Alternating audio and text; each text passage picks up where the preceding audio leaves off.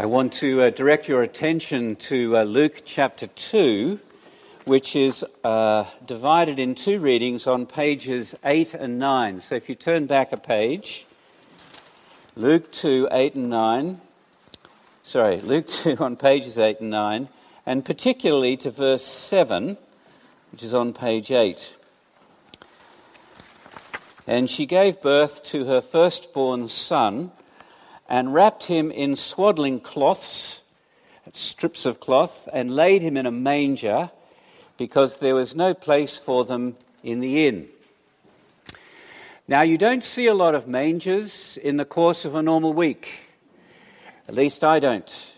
But it's obviously very important. It comes 3 times in Luke 2, twice in this chapter, and the second time it comes in verse 12, where the angels say, it is a sign from heaven, the fact that Jesus is born in a manger.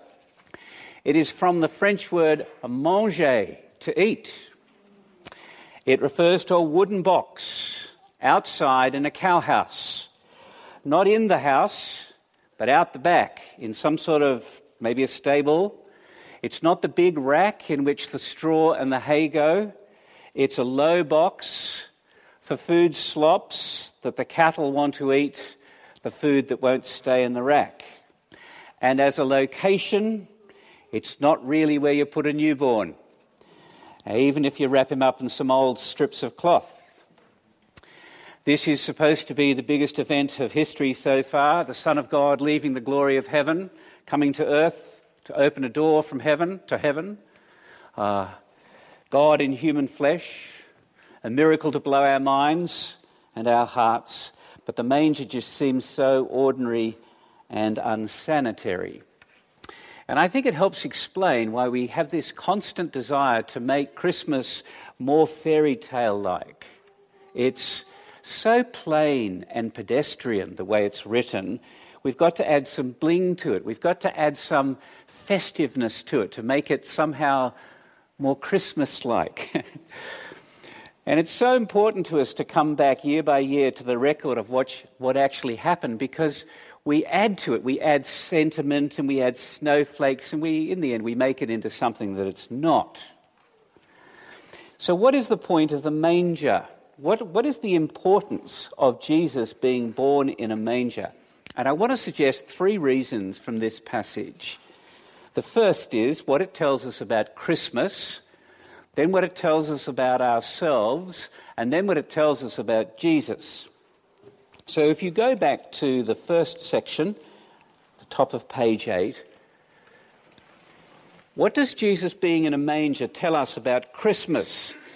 Let me quickly spin over those first words again. Just listen to what kind of thing you're reading here. In those days, a decree went out from Caesar Augustus that all the world should be registered.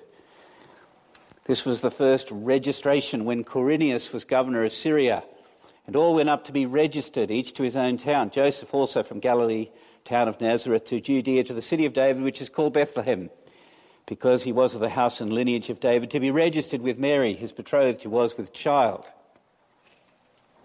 It's so familiar, isn't it? It's so familiar, it's easy to miss how down-to-earth and unpretentious the record is. This is about registers. It's about tax records and political decisions.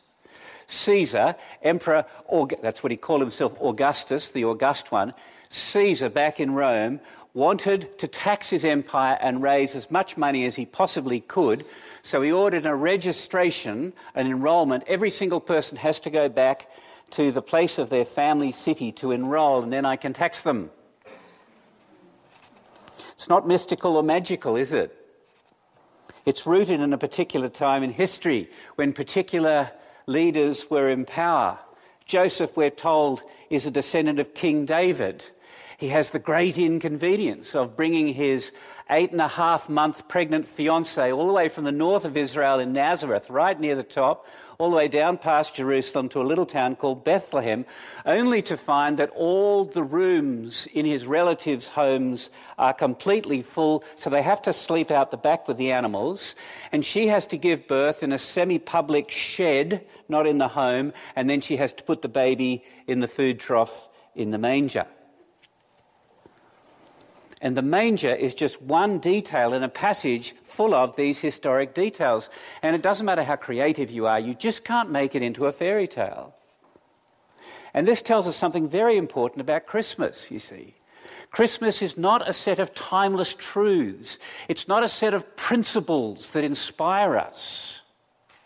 It's not a grand spiritual teaching that might be very helpful and useful to us in our day-by-day life. It is the announcement of events that have taken place in the concrete reality in our world of history. And this is important at a time in Canada when we seem to be busy rewriting any history that makes us uncomfortable. It's very important to remember the Gospels record what happened. We're tied down to a particular feed box in Bethlehem when Quirinius was governor of Syria. And there's so much reserve and discipline about the way this is being written that when the baby finally arrives in verse 7, we're not told anything about the baby that a mother or a father would want to know. You know, is it cross-eyed? Has it got a lot of hair? Has it got all the fingers? You know, it's just first-hand reporting. And the angels do the same thing for us, and that's in the second half of the reading on page 9. Here are supernatural messengers from heaven. They terrify the shepherds. Shepherds are in the field looking after their sheep. The angel appears and he says in verse 10, "Fear not, behold, I bring you good news of great joy that will be for all the people." Good news. He doesn't say, "Behold, I bring you a good religion, good principles, good advice." So you see, at the heart of Christianity is good news. It's not advice which we have to try and keep and get depressed and come back and try and keep again. It's not a philosophy that explains all of reality which I choose to subscribe to. It's not some nebulous, elusive mystery about being positive and having once a year where we all turn kind on each other. It's an announcement to all the people. And the shepherds don't turn to each other and say, "Well, that's just his interpretation." No, it's an announcement. And they race off and see what's going on. So this is the first thing I think the manger teaches us. The manger says Christmas is the opposite of a complicated ideology. It's good news, a great joy for all people. There's nothing elitist about it. It's not the long and dreary search for the divine. It's the announcement that for you is born a Saviour, Christ the Lord, and he's placed in a manger. That's what the manger tells us about Christmas. Secondly, the manger tells us something very important about ourselves. If you look down at that second reading, the second section of chapter 2, in verse 11, the angel says, it's good news because, for unto you is born this day in the city of David a Saviour who is Christ the Lord, and this shall be a sign for you. You'll find a baby wrapped in swaddling cloths, lying in a manger. Son of God has come into the world, something nature itself could not conceive. The angel says God is giving you a sign. What is the sign? The baby's in a food trough. Now, I think it's exactly this detail the angel says is a sign from heaven. That the baby is the Saviour of the world, Christ the Lord, born in a food trough. It shows to us just how unaware we are of what is really significant. You see, take Caesar. He's at the top of the totem pole. He has status and money and power to burn. But he has no idea that as he tries to tighten his grip on the world and to squeeze as much money as he can out of his empire, that is the very thing that brings Joseph and Mary to Bethlehem so that the baby will be born in exactly that place which God marked out 700 years before through the prophets. Caesar compels Joseph to bring the pregnant Mary to Bethlehem completely unaware. And no doubt the people in Bethlehem, crowds were moaning and complaining about all the things that we usually do about house prices and about the indignity of the tax rate and the hypocrisy of the governing officials, and they're completely unaware. You see, the sign of the manger tells us something about ourselves, that we're spiritually blind because we are dazzled by our own pursuit of status and success and money. We put it differently. We all struggle with the Caesar complex. We all have little Caesars inside us. We're all trying to create and to curate our lives as though we were God, trying to save ourselves through our status and success. And that would be all very fine if there were no God. If there were no God, I could make up my rules and you could make up your rules, and I could build my status my way and you could build your status your way, just as long as you didn't come into competition with me. Thank you very much. They were all unaware that our salvation came into the manger. And there's something in us that just resents that Christ has come as Lord to save us. When we live as though, we want to live as though I am my own Christ, I am my own Saviour, I am my own Lord. You might not have thought of yourself as a Caesar before, but you say to yourself, look, I've got this empire to run, I can't listen to angels, I've got taxes to think about, I'm very busy. And underneath the Caesar complex is this antagonism and hostility to Christ. And that is why the angels say, to you is born this day in the city of David a Saviour, who is Christ the Lord. There is a two-sidedness to the message of Christmas and the New Testament. Jesus is both Saviour and Lord, because the New Testament is about two comings of Christ. It says there is going to be a second coming at the end of time. This is what it means to call him Lord, when Jesus will come again to judge every person who's ever lived. It is breathtaking and an overwhelming thought that the baby born in Bethlehem will one day sit on God's throne, and we'll all stand before him, where the secrets of our hearts will be laid bare. That's what it means to call him Lord. And when they call him Saviour, they're talking about his first coming in the manger. Christ the Lord, who will one day be the judge at the last, has already come into the world to be our Saviour, to save us from that judgment. And the sign of the manger is the sign of how lost we are and how much we need saving. That he is far more willing to come and to seek us and to save us and to endure whatever than we, so that we will not be ashamed on that day. And I'm aware that even as I'm saying this, there are two processes going inside of each of us. Deep down, when you become aware of the claim of Christ on your life, you're both attracted to Christ and repelled away. We're attracted to Christ, but we don't like the thought of someone else being our judge and Lord. And it's so easy to run back to our carefully constructed palaces and make do with sentimentalising Christmas. I think this is where the shepherds are so helpful to us. You know, they're pretty close to the lowest rung on the status ladder, but they still need saving. And the angel appears, and when he appears, the glory of the Lord, verse 9, shone around them, and they were filled with great fear. And the angel said to them, "Don't be afraid, fear not." As the angel slips out of heaven, God allows a little bit of glory to shine around that angel, and it knocks the stuffing out of the shepherds. They are terrified. Whenever angels appear in the Bible, whenever the glory of God shines in the Bible, the reaction of people is not happy and contented and peaceful. It's always a bit shattering.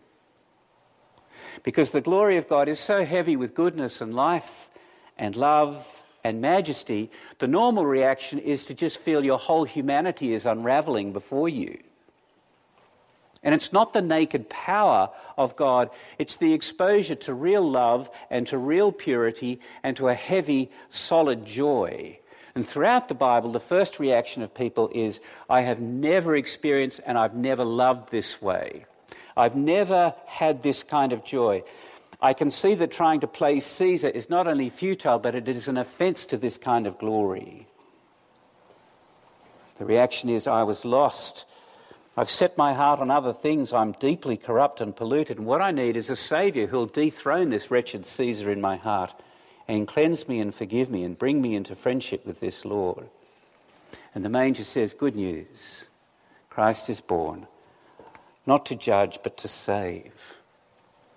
So the manger tells us something about Christmas, tells us something about ourselves, and finally, it tells us about Jesus Christ. no crowd, no important people. This is how the Son of God comes into the world. This is how salvation comes to us. And it points to the amazing humility and condescension that this one, the Son of God, goes from sharing the eternal glory with God the Father in heaven into a stable and then into a manger, the food trough. The King of glory comes as one of us. Mild he lay his glory by, born that we may never die. There's nobody who's ever travelled a greater distance. There's no one who's come from a higher place to this very lowly place to become one of us. You might have seen that video that's doing the rounds right now of baby Jesus being stolen at a church Christmas play. I'm sure you're all going to race home and find this video. The choir is singing Away in a Manger, and one of the sheep, a little 3-year-old girl, stands up and goes over to the manger, and there's a doll playing Jesus, and she grabs the doll and makes off with him.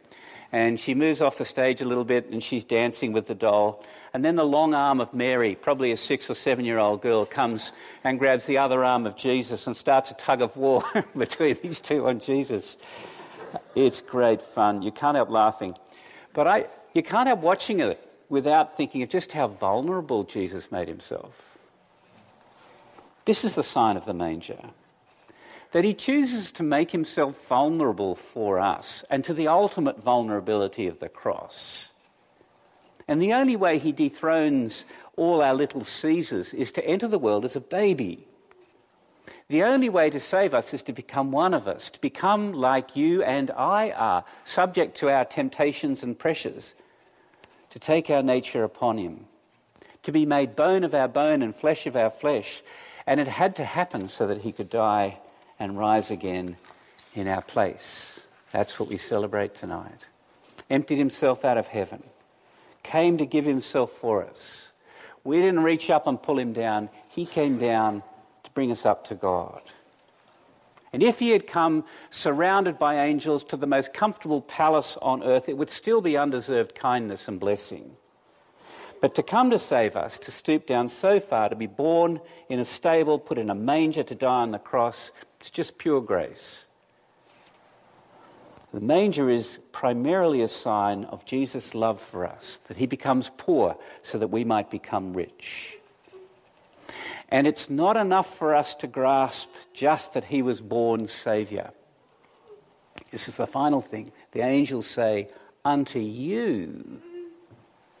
See, it'd be all very well for him to be born over there, but if he was born for you, if you grasp and receive that he's come for you, then the manger has a greater significance. Good news of great joy, there is no greater joy.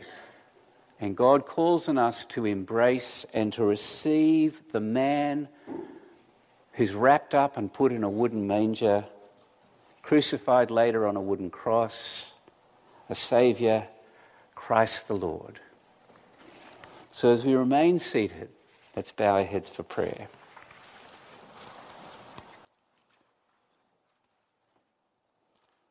O God, who makes us glad with the yearly remembrance of the birth of your Son, your only Son, Jesus Christ, grant that as we joyfully receive him as our Redeemer, we may with sure confidence behold him when he shall come again to be our judge.